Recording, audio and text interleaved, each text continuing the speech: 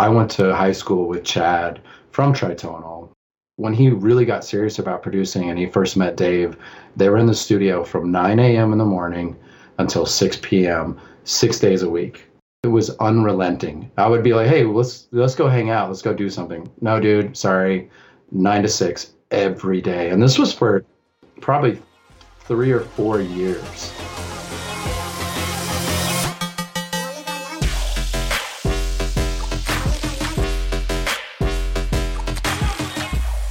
Welcome back to the EDM Podcast. This is episode 53. If you're new to the EDM Podcast, this is the first time you're listening. This is a show where I, Sam Matler, talk to successful producers and experts in the industry. And today's episode is a industry-focused episode, but we also talk about a ton of relevant stuff for artists. The guest is Jesse Brede. Now, Jesse Brede is the founder of Gravitas Recordings. He also runs a digital agency called Lionshare Digital. Beyond that, he runs a talent agency, Pivotal Talent Agency. And they've just launched Gravitas Create, which is education and a community-based platform for music producers. Very hard worker. And this episode is full of insights. It really is. We talk about a bunch of stuff from the importance of routine, the importance of having habits in your life and your day-to-day that enable you to build momentum and gain small wins, and why that's important as an artist, as a producer especially. We talk about how to connect with people, how to connect with people above you who are further ahead than you, and why it's important to offer value first, and ways you can go about doing that. And Jesse has a really cool story about how he got in touch with the Glitch Mob and a few other people, and what they did as a label to really make a connection there. We talk about philanthropy and how Jesse thinks about that, advice for new producers who want to get signed and want to market themselves. When should you market yourself? How should you market yourself? What should you focus on early on in your journey, and so forth. We talk about how Jesse sees the music industry changing over the next 5 to 10 years, digital marketing mistakes that artists and labels are making, books or resources, and much more. This is one of my favorite episodes so far. I really enjoyed it. I'm sure you will too. Make sure to take notes if you're listening at home. If you're driving, just focus on driving. But just take notes, because there's a lot of information in this episode and I want you to act on it. I'm sure Jesse does as well.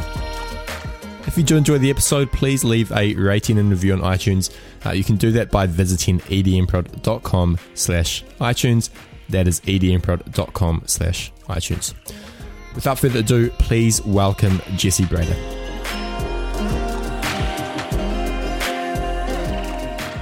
This episode is brought to you by EDM Foundations. EDM Foundations is my course for new producers, those who've been producing for under 12 months, or even those who've just started. The whole idea of the EDM Foundations course is that you learn the fundamentals of music production by actually doing and not just learning the theoretical stuff. The course consists of over 12 hours worth of streamable video, where I walk you through the creation of 3 songs and give you advice and tips for working on your own original alongside them. We've had over 500 people sign up for this course. Many of them have had great results. If you want to learn more about the course, head over to edmfoundations.com. Welcome back to the EDM Podcast. Today I'm joined by Jesse Brede. Is that how you pronounce it, your last name? No, it's a common mispronounced name. No blame to anyone. My parents or my father is from Germany, and it's pronounced Brede. And I tell people it's like braid a piece of hair. Brede. Okay. Jesse Brede. Jesse Brede. Yes. Okay. Well, how are you?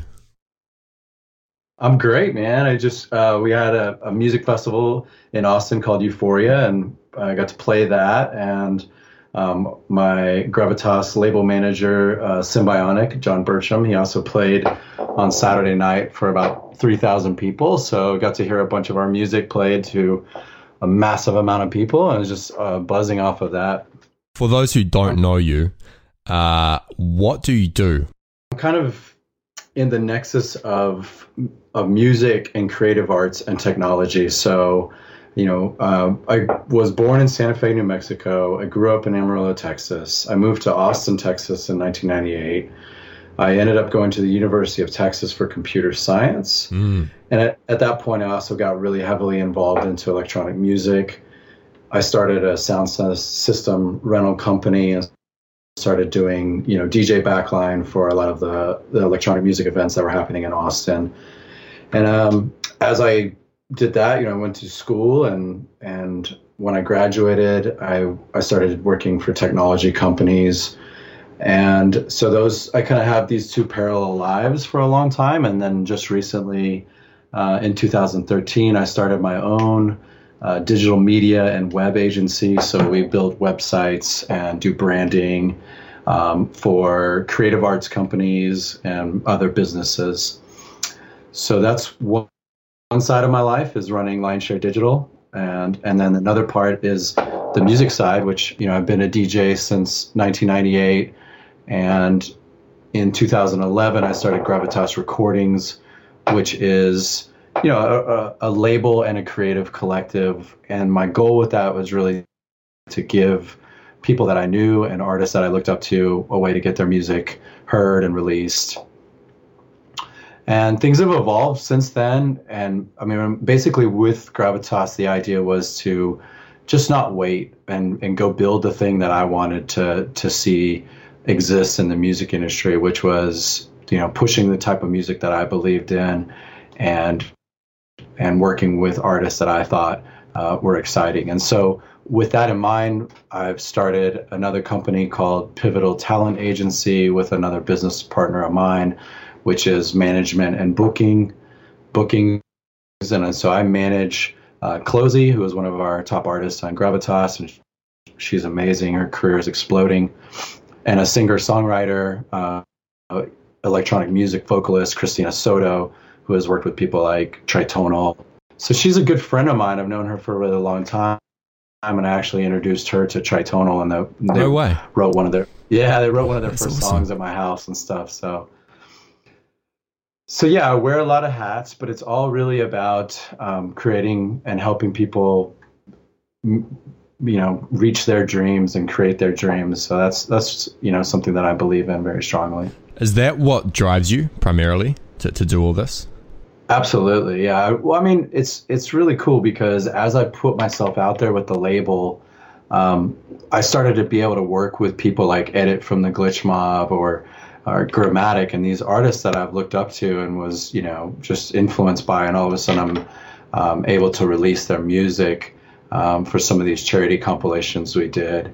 And that was a huge moment in my life where I realized, wow, I can do this. I can be out there working in the music industry alongside, people that were my heroes, and now they're my peers. So that's part of that is just seeing people have a vision and a dream, and maybe they're not totally set up, and they don't have all the capabilities to get there. And because I've done all of these different roles in the industry, running sound systems, being an event promoter or producer, also being a DJ, now having run a label, and now doing some management and booking agent type work. I kind of see a lot of different facets of the industry, and I'm able to help people really get to where they want to go.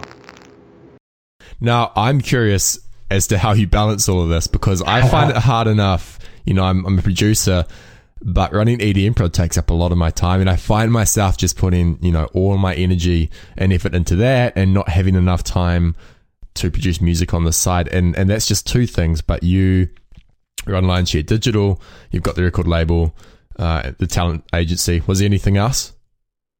Yeah, we actually just recently started Gravitas Create. There you go. 4 things. And it's still under the umbrella of Gravitas.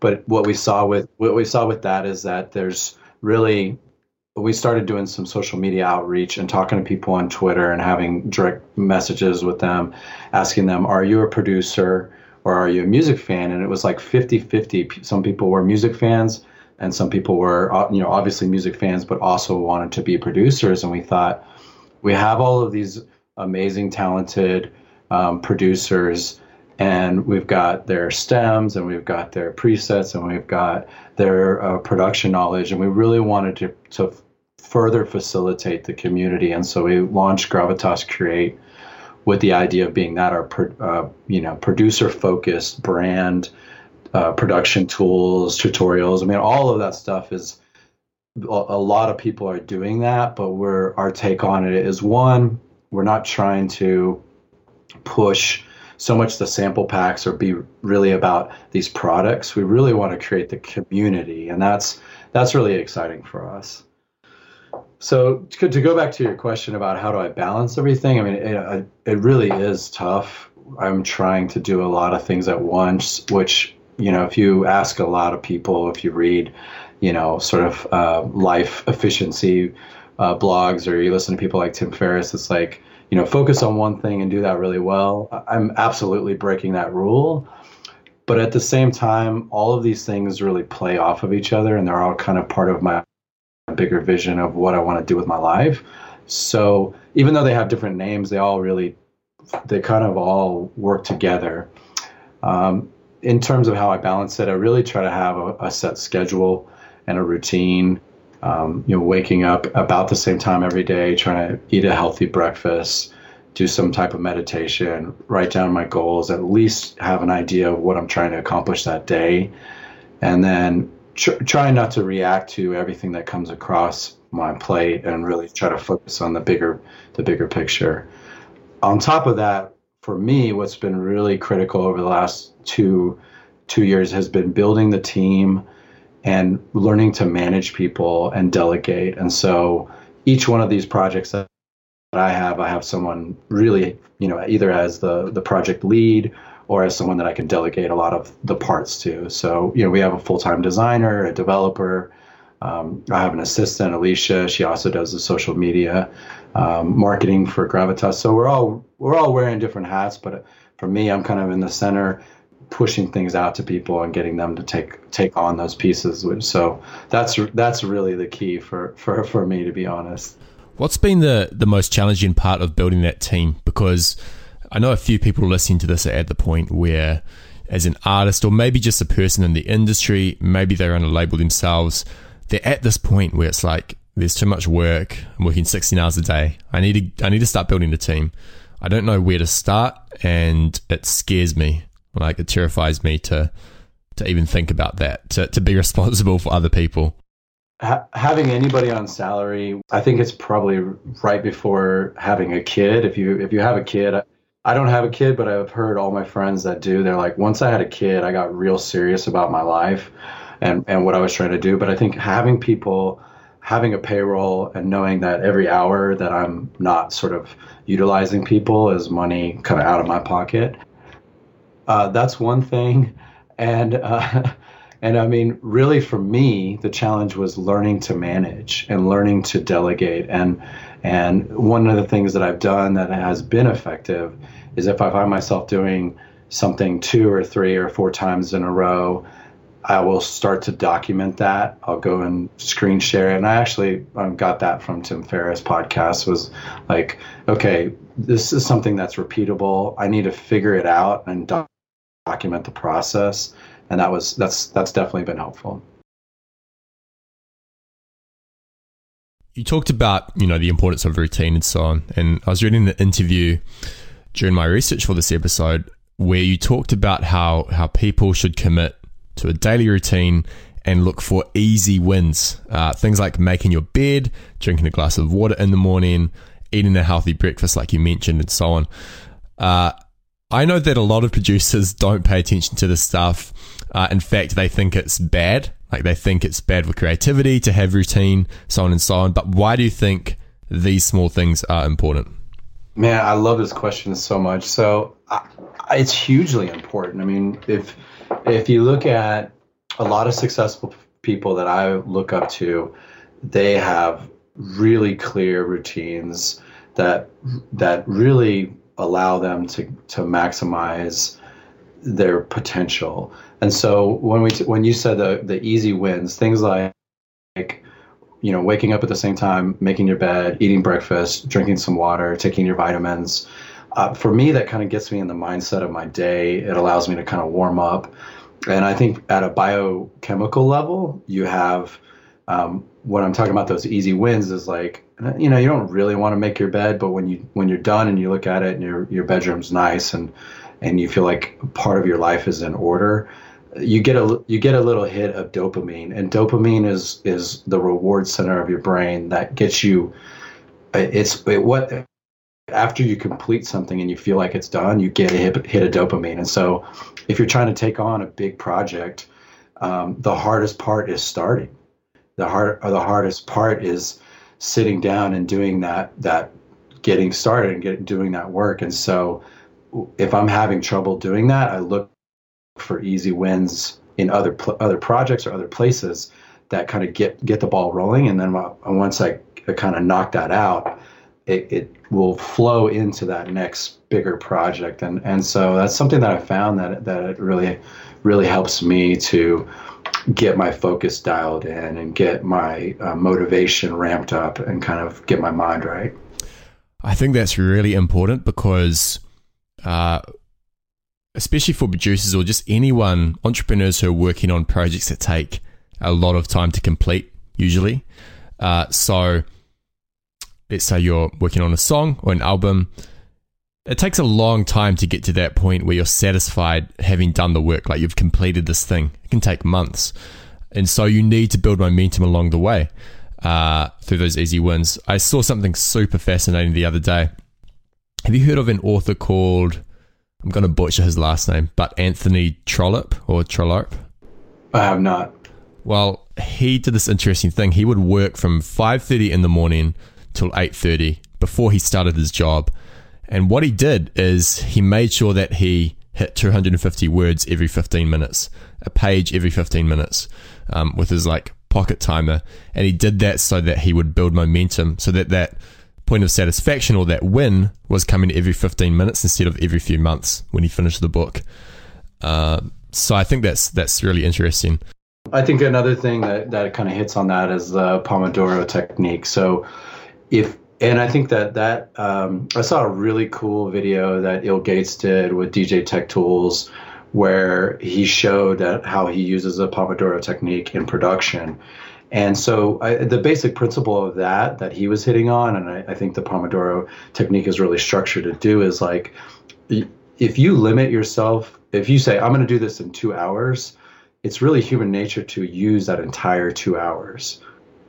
And if you say, I'm going to knock this out in 25 minutes, psychologically, you just start to go. And so that doesn't mean you're maybe doing your best work, but in something like the creative process where you're doing sound design or you're doing drums or something where you can just go down the rabbit hole and just burn like 5 hours in the studio, that may not be productive for actually completing a song. It may be fun. You may feel like you're working, but your end result may not be any closer to a finished piece of work than if you had just limited yourself for that first 25 minutes.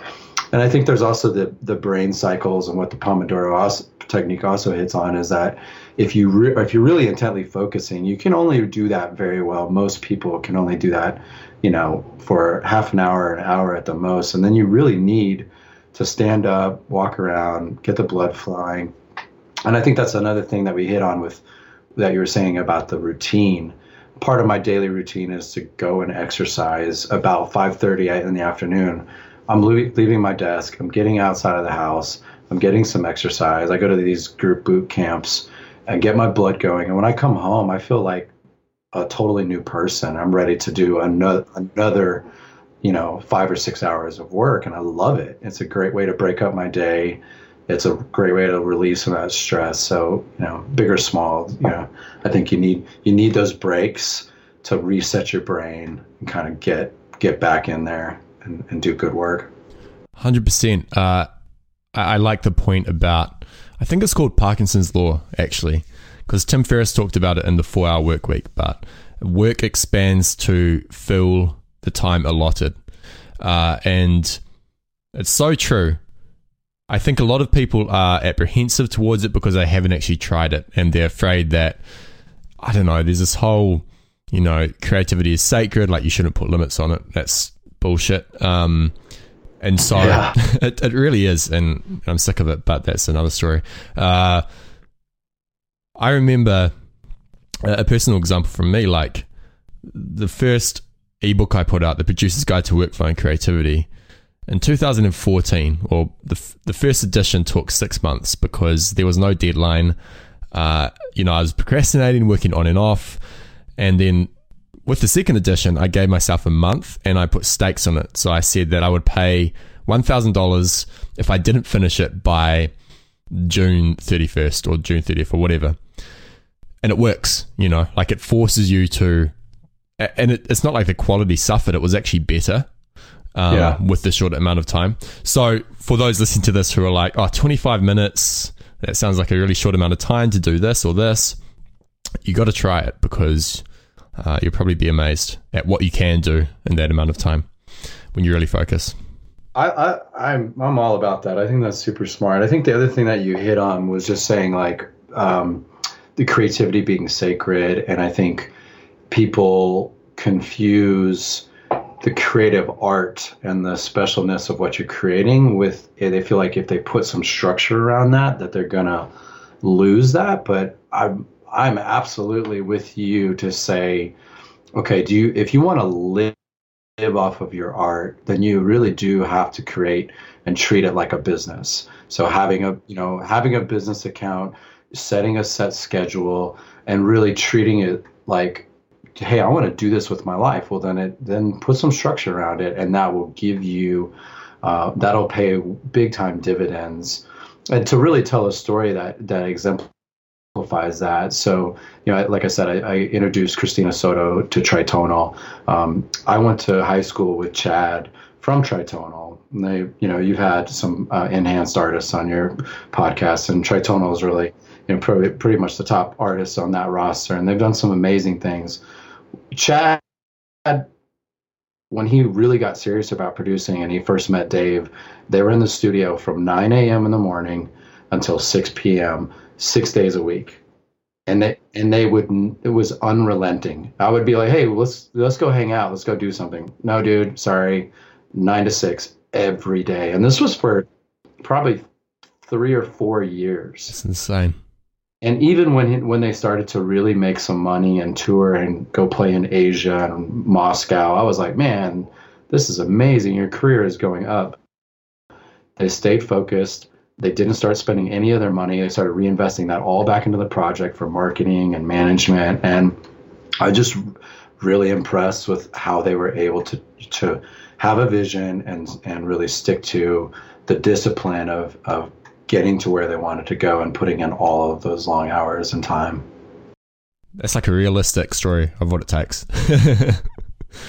9 to 6. You should have him on the podcast. He's got some amazing insight, and I'm trying. Yeah, well, I'd love to make an introduction for you. Yeah, that'd be fantastic. What are some other things, traits or habits that you think an artist needs if they want to make it in music or build a career from what they love doing? Like I said, I think the structure is huge. I think writing down your goals and seeing, okay, it can be daunting to say like, okay, I would love to go on tour and release an album. But if you're at, sort of, I have in my mind this map of what an artist's career look like. And it's usually, in my mind, it's about 5 or 6 stages. Stage 1 is really that genesis of your project where you're learning to craft your art. You're sort of finding your sound. You're emulating other people. You're starting to sort of define your brand. And I think people just need to, honestly, all artists or all entrepreneurs, it takes patience. It takes time. It takes a plan. It takes a roadmap. And it takes understanding that you got to walk before you can run. You got to crawl before you can walk, kind of thing. So understanding where you are from a realistic point of view, knowing what are those next steps to getting to where I want to go, and having the discipline and the reality to say, okay, like even though I want to release an album, I should probably start with a single. Let me just finish one good song and put out one good track and understand what that, learn the process of marketing one song before you try to do an entire album. So I think just and I think studying and being able to sort of see, reverse engineer what other artists are doing, both with their marketing and with their music, is a critical piece, because there's so much going on. There's so many things to do in the facets of the music industry now that it's really overwhelming. So just breaking it down and sort of studying one piece at a time, I think, is a really great trait to be able to do, to have.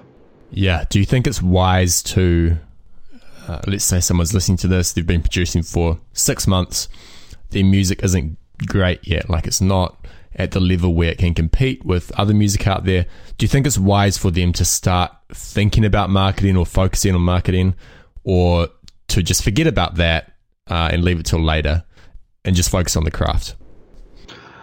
I would say focus on the craft. I would say, I think that there's a little bit of a gray area when you start to get to the point where you're getting close, that you should start to dabble with the marketing and start to really dip your toes in there.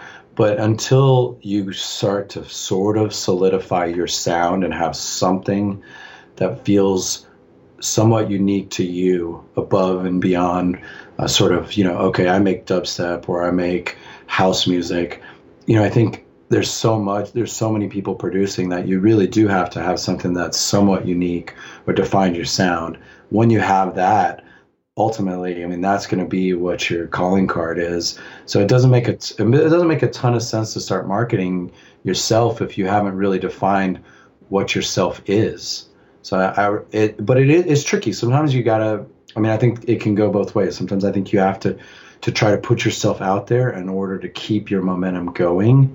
To like, okay, I do believe in this project. I do think that it's gonna, I do want to keep pushing it. So if you're at the point where you're like, I don't know if I want to even pursue this project because there's no external feedback coming back to you from other people, then I think it is something that you can say, okay, I'm going to try and release something because I need some real world response on this stuff. So I think that's a really tricky question. I think you have to listen to yourself, your gut. But I do think if you are going to start marketing, you should have your brand at least somewhat defined. Yeah, I like that. It is a great area, but I do think most producers start too early, and there's that massive opportunity cost of time spent marketing instead of focusing on the craft. And my friend Brede said something really awesome, actually. It was episode 2 of the podcast. He said, great music markets itself once it's reached a certain number of people, or something along those lines, as in you need great music, but you also need some marketing push to get it in the hands of the right people who will accelerate it and so on. Yeah. So totally. So, but great music first, if that makes sense. So, yeah, and I think to hit on that point and to go back to the last one is we all, and I think if whoever's listening, if you think about when you come across a new artist, that's kind of for the most part, their one shot. And so if you're trying to, I think it is important to do some early marketing, push it out there and see how people react. But if you're going to spend time and money and really push something, you really want to make sure that song is worth the effort. Because if you're pushing out something that's not good and people are not responding to it, it's sort of, it's kind of wasted effort and opportunity. And I think people make up their minds about an artist really quickly. They're like, oh, nope. And then it's hard to get a second look. It's really hard to second look. So first impressions are everything. And that goes into making introductions to labels or working with people in the club. Your first impression of anybody, really, it sets the tone for forever. Yeah, I totally agree. And I think if there's one thing that kills the first impression, it's ego. And I see it a lot. And I think looking back when I was like 14 or 15, I had it and it was terrible. Yeah. Like if you think your music is the best thing in the world and you've been producing for like a year, you need to check yourself, because it's probably not as good as you think it is. Yeah. I think a potential solution to all of this is networking right from the start. I think that's important. And I don't like the word networking, but being very intentional about who you're talking to, who you're building relationships with. Because if you build relationships with the right people, they're going to tell you when the right time is to start marketing and so on and so on. And you'll be getting that validation as well. So with that said, what advice would you give to artists on networking or building connections with people that are perhaps a little bit further ahead than they are? Yeah. I mean, I think rule number one is, like you said, humility, being realistic about where you are and not puffing up your chest, not trying to inflate yourself for them. I think an honest introduction, and then more than anything, really asking and listening for where you can help those people. Where's the opportunity for you to provide value to them? Doing that will show all the things that we're talking about, the humility and the interest, and that you're not just in it for yourself. And so that is a huge thing. And, maybe that is your motivation, and all humans are self-interested. And so you don't have to be shy about, hey, this is what I'm looking to get out of this, but how can I help you? And there's a lot of nuances there, and there's a lot to learn about how to bring that. But yeah, I mean, if someone is coming to me and they're saying, hey man, I love your label, and they're really paying attention to what I'm doing, I mean, they're in a way, they're kind of playing to my ego, right? And I at least know that they understand what I'm trying to do. And then if they offer any sort of anything, that immediately for me is opening the door and going, oh wow, okay, I would like to communicate with that person. So by giving first, offering first, that creates the conversation where I feel more open to give as well. But if someone comes to me and I feel like they're pulling from me, then I feel internally more restricted and like I should hold on to what I have more tightly. And so an example of this is when we first started Gravitas, we were working with some, relatively unknown artists, and we had done some releases, and we were getting to really understand what it looked like to release music in the music industry. And, I've been a big fan of the Glitch Mob. I've gotten to know Edit and Justin and Josh over the years. I've interviewed them a couple times. And Justin Brede was a big proponent of charity water. And I think he had just turned 30, and he said, hey guys, I think this was on Facebook, like, please don't send me anything. If you want to do anything, donate $30 to charity water for my 30th birthday. And I looked into the charity. I was like, man, this thing is amazing. This is such an amazing foundation, such an amazing charity. And what they do is with a total of $5,000, they can go into a region, an undeveloped region in the world, and provide clean water for a tribe or some sort of place where before that, women or the children are walking anywhere from like 1 to 3 hours to get clean water. At which point they're not getting an education, they're not able to work, and so that charity is able to change people's lives like literally overnight. And so I got really excited about it, and John and I sat down and said, like, what could we do with Gravitas that would be bigger than just pushing out music? And we came up with doing a charity compilation, and we got organized. We put together a marketing plan and described what we were trying to do and why. And we sent it out to these bigger managers of artists like Edit and Grammatic and Craddy and all these guys at the time. And because it was for something bigger than us, if we would have just been trying to do a compilation for Gravitas, a lot of these guys would have said no, I mean, straight up. But because we were doing something and we were organized and we had a plan, people were like, yes, I will contribute to that. And so that was a big lesson about, giving creates opportunity for yourself. And you don't want to like take advantage of that or be manipulative with it, but It is true. For sure. What I love about that is that you didn't ask, the Glitch Mob Edit how you could help. And I think that's a huge mistake is what people will do.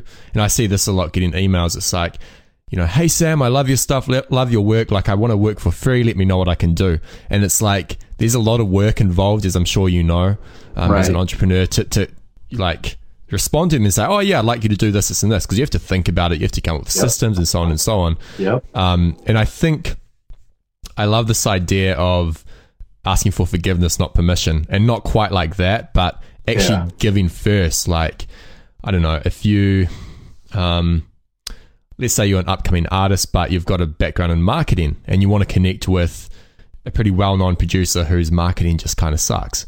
Well, email him like a 30-day marketing plan with everything in place, all these graphics, so on and so on. He will be much more inclined to help you out than if you just ask, oh, can I create a marketing plan for you? It's going to be like, well, I don't know who you are. Like, yeah, that is a fantastic point, I think. And I had never thought about it like that. And I do get some of that where people are like, I'd love to help you. And I love hearing that, but immediately my mind goes to, okay, I need to sit down, clear my schedule, and figure out, how do I put this person into our organization and get them the access they need and train them so they don't delete some database or have access.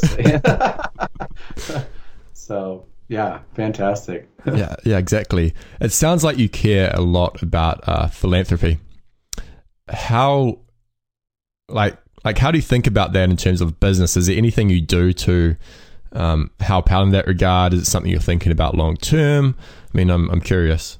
Well, I mean, there's a couple different parts to it. I mean, on one level, I think it doesn't always feel great to just push music out to people. And so having something more meaningful behind the project feels really good.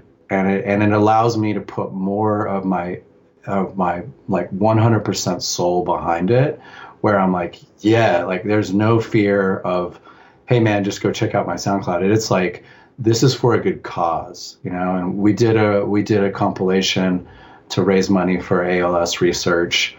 Jay Smith is the founder of Livid Instruments, and Livid Instruments is based in Austin, Texas. I got to know him over the years. And so, I mean, when we did a compilation to raise money for ALS, I mean, we got Bass Nectar involved. We got Richie Houghton involved. We got, huge artists. And so for us as a label, having any sort of a connection with them was a big part of it. But at the same time, as like on a big long-term picture of my life, those charities and giving back in some shape, way, or form is really important to me, because in the story, as I kind of think of my life as like I'm writing my own story. I really want to hang my hat on that. I really want to be able to say, like, I did help people and I left the world a better place than when I came in, And so that's one big component of it. Yeah, I really like that. It's something I've been thinking about a bit as well, because it's easy for me to get a little bit disillusioned and say, all I'm really doing is helping people make music. Is it really meaningful? So on and so on. Like, there has to be something else here. Right. Yeah, that's interesting. I feel it. At the same time, I mean, I know for a fact that your podcast or things that we've done in the label have impacted people's lives on a one-to-one basis. And I get told that, I'm like, wow, that is amazing to hear that something we did, a song we released or something like that, left people or carry them through a difficult time or anything like that. Is just wow, wow. Yeah, it's a very good point, actually. Yeah. Now, you've worked with a ton of artists. What's one thing that almost all of them struggle with? On the early days, I think it really is, again, patience, having some type of long-term strategy or plan, or even just knowing where they want to go. I think in the early phases, you don't have to have that, but as you start to really take it serious, I think setting some goals for yourself of where you want to go will help you inform those next decisions. Because in the creative arts, you don't know, should I make 5 more songs? Should I do another EP? Should I try to, do this project or that? If you have those goals, then it's like, okay, now it's time for me to go and get a manager or get an agent.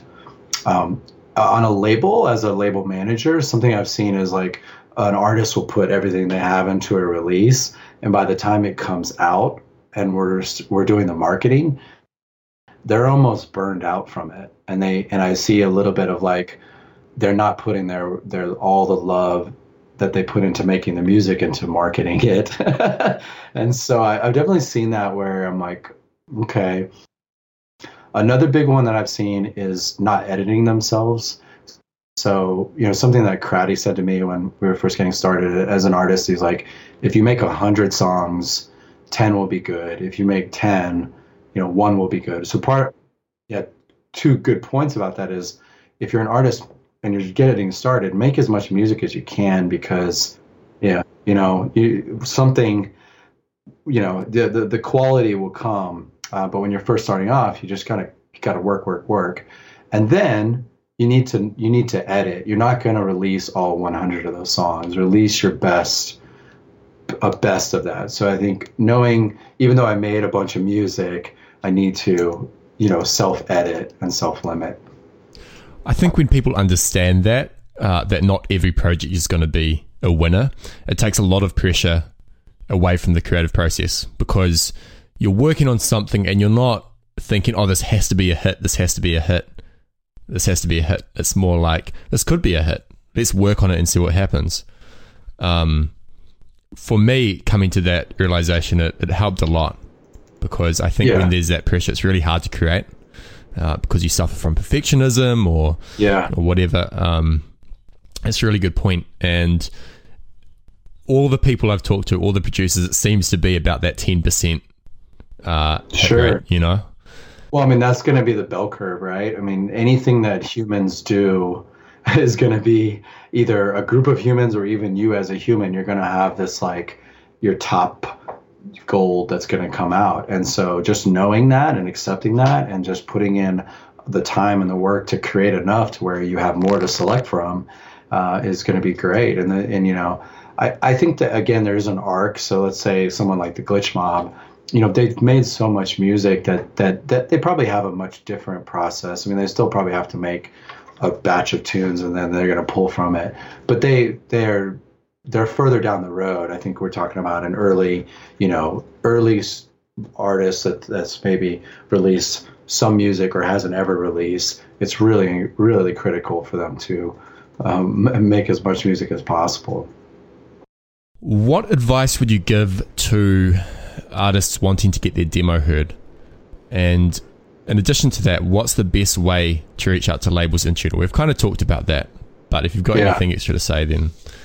Yeah, no, this is a great question, and I'm so happy you've asked it. So we see a lot of demos, and it can be a little overwhelming. So I think the first thing to know, and we talked a little bit about networking too, is try to put yourself in that person's shoes.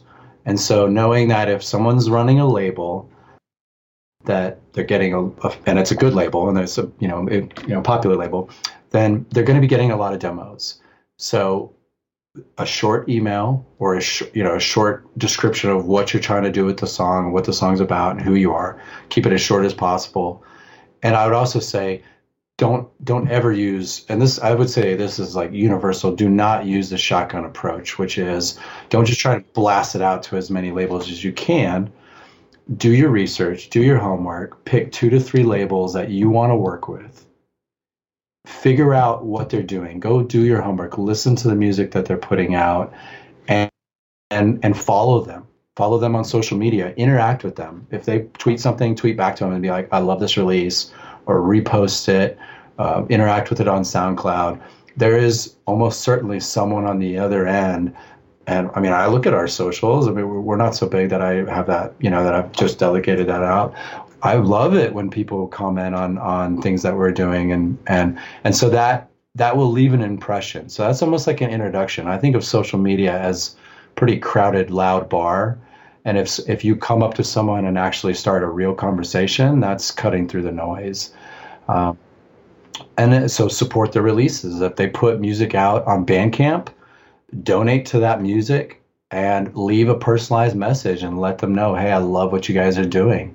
Again, I mean, if you really genuinely like what's going on there, let it be heard, and that will start to add up. And that's, you'll say, oh, I recognize that name. That's so and so. I think it's hard in some cases if you want your online handle or whatever you're using on whatever platform to sort of hopefully map back to your name or in some way, shape, or form.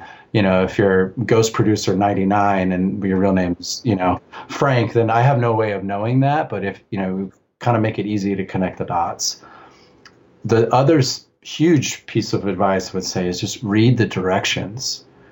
So there's a lot of different ways to send music to a label. Some of them want it sent to an email. Some of them want it sent through a form.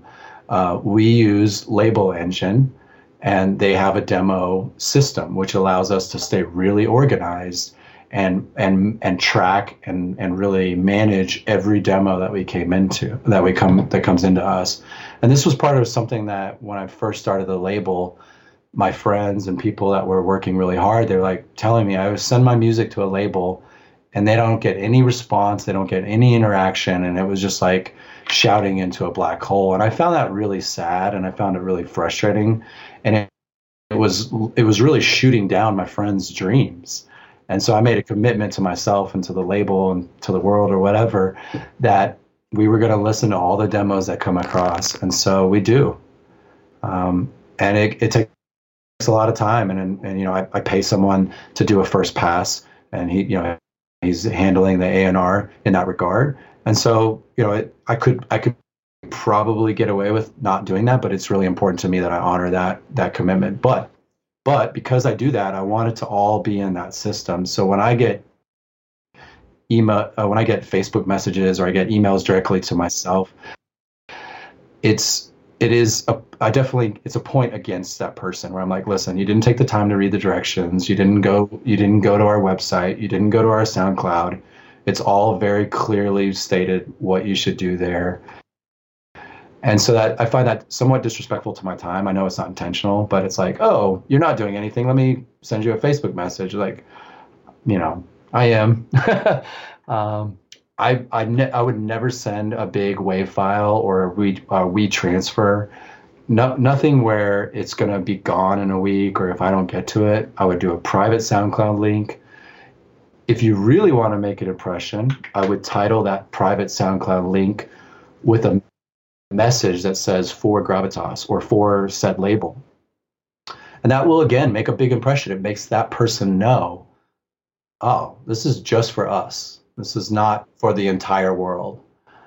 The worst mistake I've ever seen is a big email with all of the emails in the two fields. No. And it's like, 300 emails, and they're all info at label name. And it's like, no way. Absolutely not. Yeah. So, on the pro side, be personal, get to know the label or the person, support them, look them up on LinkedIn or Facebook, or figure out who they are and what's going on, and really do your homework. That's going to give you a huge advantage over most guys that are maybe scraping Reddit or doing some sort of finding some thread. I love Booty, and I've read his post on how to send a demo. He has slightly different advice. That guy's crazy smart. I love pretty much everything that he's doing, and he's done an amazing job. But I kind of disagree with him on a few of those points. I like what you said about tweeting at labels or people and so on and so on. I've found that this happens subconsciously, and then I realize afterwards that it happened. I'll get an email from someone who has tweeted at me or commented on my posts multiple times, say 5 to 10 times. I get an email from these people, and automatically something happens in my brain, and it's like, oh, I know this person. I'm going to respond to them like right now, instead of, oh, I'll leave this a few days, because it's almost like they've given me something, and they have. So I think that's really important, and don't be afraid to. A lot of people don't do that because they think they'll be annoying. But I have people that respond to like every single one of my tweets, and it's not annoying. It's actually kind of cool. And it definitely feeds the ego. So yeah, if you're out there and you're thinking, you're a little bit timid, like you don't want to do that, just do it, and don't be afraid, because it will help immensely. Yeah, I mean, I guess I would say if you're trying to do that with spinning records or like those are I'm not trying to slight them, but those are machines. Those are huge organizations. Now, if you're starting off, I guess this would be another piece of advice. You want to match your career with maybe a label that's in the same category or sort of place as you are in your career. I mean, Gravitas is around for 5 years now. I think we're starting to kind of move up the ranks, so to speak. But, we're still very much open to breaking artists, and we really love working with fresh up-and-coming labels. So really understanding what we're doing, really studying the releases that we're putting out, I think can give artists the perspective that it makes sense. And I think you're exactly right. That's a way to interact with someone, just tweeting at them or responding and really commenting that you took the time to read what they're doing and interact with what they're putting out into the world is really important for people, all creators. So it shows that they care. Yeah, 100%.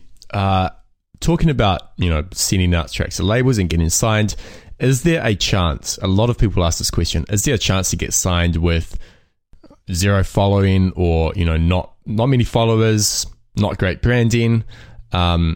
Is there a chance to get signed like that? And is that a good option? Or should you build a fan base first and then reach out to labels? With Gravitas, there is a chance. More and more, we are looking for artists to be developed. And, it doesn't necessarily mean they're following. It just means they're artist development. So, but a lot of times those things go hand in hand. So a following is indicative that you've been doing some of the things right with your project to gain some traction. From a label point of view, I mean, we love it when we're working with an artist that has, like when we do a release with Mr. Bill or something like that. I mean, he's got so many fans already that it's sort of like we're doubling our power. So that's nice because we know, hey, it's gonna get a lot of exposure. So I mean, it is helpful to have a following.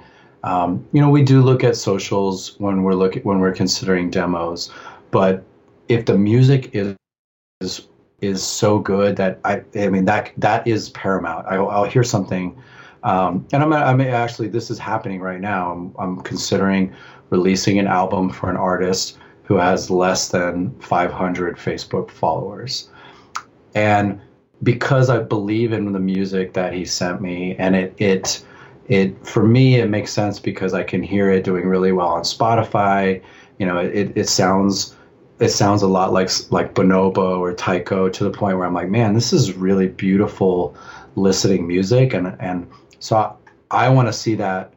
I want to see people hear that music, or, I want to see that happen. So it is a consideration. I guess to go back to your question and some of the other questions, it's really about your strategy. So I do think you should try to do almost all of the jobs that are part of music marketing and music management. Learn about those. Try your hands at it. So I do think it's important to do so. Start with a self-release. Learn what it takes to do some artwork. Learn what it takes to put something out on a distro. And then when you're having the conversation with the label later on, you're not lost and you're not starting from scratch. Yeah, I used to think that wasn't important as an artist to focus on that stuff or spend time on that stuff.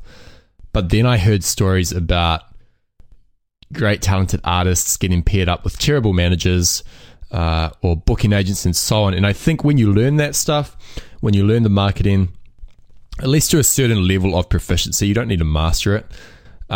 You can actually judge the character and skills of that manager who's reaching out to you, and you can work out, he doesn't actually know, like, I know more than him. How's he going to help me? I can do this by myself. So I think that's really important. Yeah, that's exactly right. I mean, you should know enough to know that this person knows what they're doing. And so it's tricky. And I think, listening to your podcast would probably be the number one advice I would have, because you can hear all of these different people and all of these different roles, and you can kind of pick up on there's these common threads and these things being said. And if someone's not saying those things, or they're saying the opposite, those should be red flags. I get a lot of, like I said, I do this digital marketing, so I'll get somebody call me and be like, "Could you help me with SEO?" And I'm like, "Sure." And they're like, "Well, we hired this person previously, and they said they could get us to number one on Google." And that's like huge red flag. It's like, no, if anyone says they can get you to the top slot of Google rankings, they're lying or they're cheating. And so if someone says like, "Oh, I could get you, I can get you a gig at Ultra next year," or blah, blah, blah, they're these totally unrealistic things are kind of selling you on the dream. I would be very wary of that, because there are no shortcuts. There is nothing for free. You have to earn it in this business. And it's one of the most difficult businesses out there, but it's also the most rewarding and the most exciting, and the most like, when the beauty happens, it's like, wow, that was magic. Like nothing can top that. This is a hard question to answer, but how do you see the music industry changing over the next 5 to 10 years? I love this question. I'm almost kind of obsessed with it. So I mean, in the last, like, I think if we look back on the last 5 years, we've seen a huge shift away from downloads. Everything's going to streaming. I think we know that terrestrial radio is dying. We know that for the most part, television that experience is changing. We're seeing the emergence of virtual reality. We're seeing things like Amon Tobin's tours and projection mapping, and the ability for us to render 3D content. And like, that's starting to be just a thing. Like, you on Instagram, you're like, man, that is some amazing, cinema 4D artwork. So I believe that in the next 5 or 10 years, we will see some amazing virtual reality concerts that will pair what's happening sonically right now, because I think we are finally at the place with electronic music where the limitation is no longer the computer. The limitation is coming back to the musicianship. You see someone like Haywire writing truly, innovative. He knows his jazz, and he's referencing all of these different styles and genres, and pulling, not literally sampling, but he's pulling this from jazz, and he's playing this from electro, and he's putting it all together. That is the most amazing part about electronic music. And so I think we're going to see that go into the virtual 3D experiential artwork, and I don't think there's ever going to be a time where people won't go out to shows, but I think people are going to start to really push the boundaries of, you're seeing Facebook Live, Instagram, all these live streaming. We're just starting to see glimpses of what the future of that could look like. And so I'm really excited, because we're going to be able to connect with people more easily than we ever have, and show them things that are just beyond anything that's happening right now. Yeah, that's so exciting. I think, I look ahead and I see, maybe there's going to be a new word for it, but someone who makes music and focuses on the sonic side.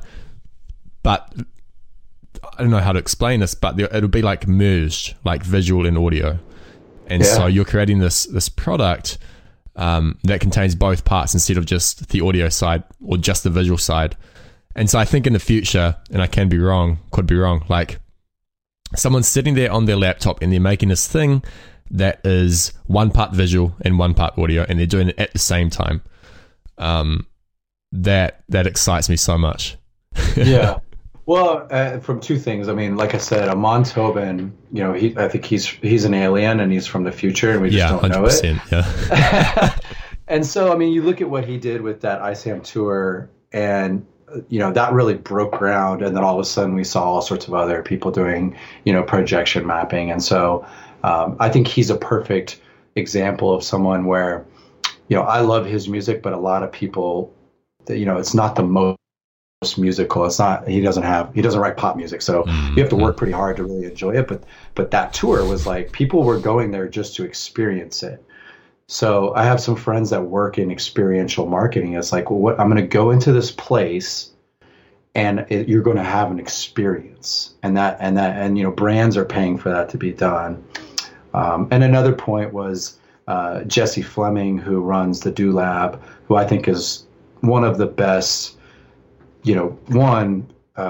music buyers in the United States. What he does for the Do Lab, lighting in the bottle, and then also their stages at Coachella, always sort of leading the industry of like, oh, they're playing a Do Lab show, they're probably going to do really well in the next couple of years. So I think he came over to my house recently when he was in Austin, and he was kind of coaching me like, I really think if you took Gravitas on the road and you made it like an experience where you would experience the music kind of in a new way, not just us in a like people going into a box and looking at a stage.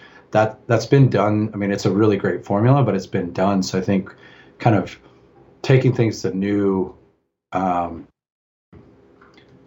undefined, if you look at something like Electric Forest, those stages, or Burning Man, those have been game changers for the live music experience. So I think we're going to continue to see the live music experience really pushed way beyond anything we've ever seen. It's hard because I think of safety and also just budgets, but I think you're going to see some continue to see amazing concerts that just continue to push the boundaries of what's available out there. Yeah, for sure. Now, obviously, you know a bunch about marketing. You run Lionshare Digital. What are some digital marketing mistakes that you see artists and labels make? I think the number one thing that I see is just using social media to promote yourself is just the fastest way to just basically shoot yourself in the foot. People don't respond well to that. I guess an example of that would be if you follow someone on Twitter and then you immediately get a direct message that is auto-generated and you can just tell, and it's like, go check out my thing. I will never click on that. And I don't think I ever have, and I don't think anyone else ever has. And so I think, and I'll be honest here, with our Twitter, with Gravitas's Twitter, we do have that. But what we don't do is promote anything. What we do is we start a conversation by asking a question. And so just like we were talking about, how would you get your demo heard? I would follow people. I would interact with them. I would respond to them. I would repost, leave comments, I would interact with their Facebook. And I would really try to build, if you're trying to build fans, I would really think about it, build it one by one. And again, there's no shortcut. There's no magic formula. It's just really earning people's trust and their interest, because it's so competitive. It is so, in some ways, so oversaturated that people have a really hard time filtering out what's good and what's not. So you would advocate the 1,000 true fans model? Absolutely, 100%. Absolutely. There's nothing more fulfilling than that. Even if you're like, oh, I want to be Beyonce famous. Well, I mean, good luck. But if you say, like, I want to try to build 1,000 true fans, that is obtainable. You just start today, and it's like one fan by one fan, and really nurture those people. They are human beings behind the keyboard or phone, just like you. And so really speaking to them as if they're a person and having a real conversation. I mean, that's what social media should be used for, above and beyond just promoting your stuff. And there's some like general guidelines and rules out there that they, 1 out of 5 tweets could be promotional. I mean, whatever you want to say, or whatever formula you want to use. But I think that is illustrative of, like, if you're funny, if you're bringing value, or you're posting, maybe you're really into politics, or you're into like I'm really into sustainable energy. So I post on Twitter and things about a lot about that. rather than trying to just talk about my label. I'll repost, retweet things that we're doing, but I would rather, have the conversation be outside of music so that it shows a little bit of my personality and what my interests are. And that kind of feels more natural. I like that a lot because, like, there's only so much you can post as an artist until it gets boring. It's like, oh, hey, I'm playing this show in Austin. I've got this release coming out. I'll check out this 15-second clip of a new release. I've collaborated with this. And it starts getting a little bit old because you see it from 100 different artists and there's nothing. Yep. You know what I like? I like seeing controversial stuff like politics or whatever, where it starts a discussion. I may not agree with it all the time, but it's just cool that people are putting themselves out there like that, and showing their personality. I think that's cool. Yeah. I would go and say, study people that you feel drawn to or that are interesting to you and kind of think about what they're doing. For instance, I think Il Gates is phenomenal with his social media, and he's always posting things, and he's really great about it because he'll post something that has value, that's either funny or controversial or just weird, and is I'll consume that media, and then he may just drop a link at the end, and it does really well. I mean, I actually helped him with some of his early ill methodology course, his workshop that he had. I helped him with his website, and they did a blog post that said dubstep is dead, and it went crazy viral. Oh wow, I haven't seen that. Yeah, I mean, it's been a while now, but I think taking a hard stance, taking a controversial stance can generate a lot of interactions. It's hard to try to balance that with not being negative. I try to really not be a negative person online because or be pretentious. Yeah, I really don't like that. I definitely don't want to be that way. So I try to be very positive and uplifting and supportive online. So I think people see that reinforces some of what I want how I want to be seen in the world. So. Do you have any books or resources you recommend for learning more about this stuff, the music industry, marketing, digital strategy? Well, again, I would definitely recommend your podcast. I was, going back through some episodes and trying to, kind of get ready for this. And I was just, everything that I listened to was on point. I think you've got just a great selection of well-known and some lesser known people really contributing a lot.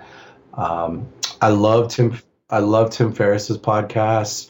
I like things that are outside of the sphere of music because I think where the really cool ideas that I've had come from is where it's sort of the cross-pollinating of two ideas, and pulling something that works really well. They're kind of doing this in like really cool, innovative chefs will be like, I saw this movie and blah, blah, blah, and then I came up with this dish, and it's like, oh, okay. Or, I hear people do that with songs all the time, or, so he talks a lot about life efficiency and how to, doing experiments. So when I come to the table for music marketing, I'll pull on some of these ideas that I've heard from his guests or, world-renowned people, and it's just a wealth of knowledge. So I think that there's not just for music marketing or the industry, but it just in like life in general. I love his stuff.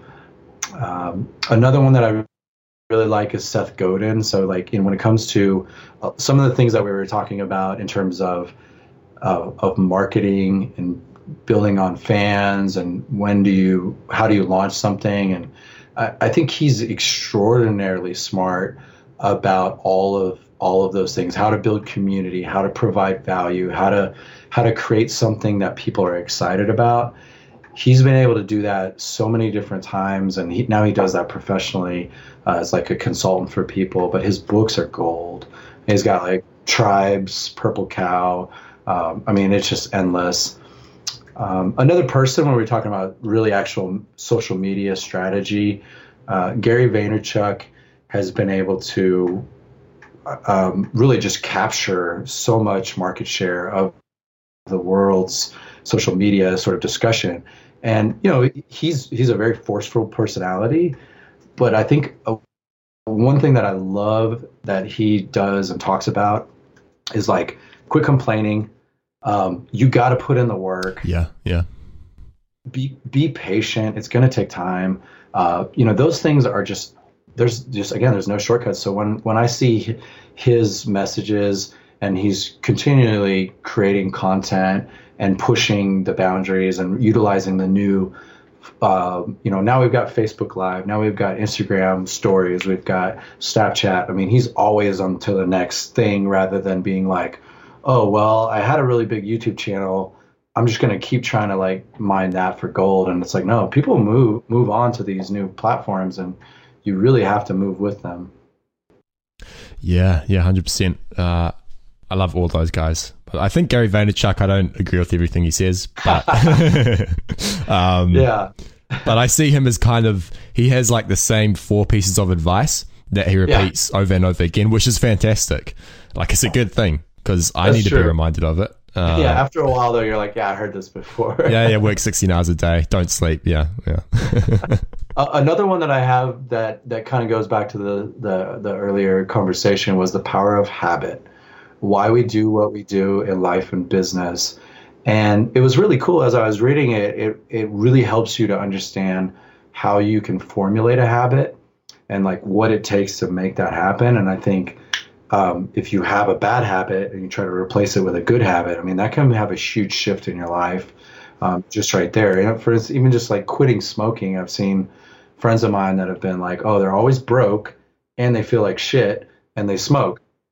They stop smoking, all of a sudden they have a lot more money and they don't feel like shit anymore. So it's like that's a pretty big shift. So, and that it ties into, how can you make creativity a habit for yourself? How can you structure yourself in a way that is where you're consistently sitting down and being creative?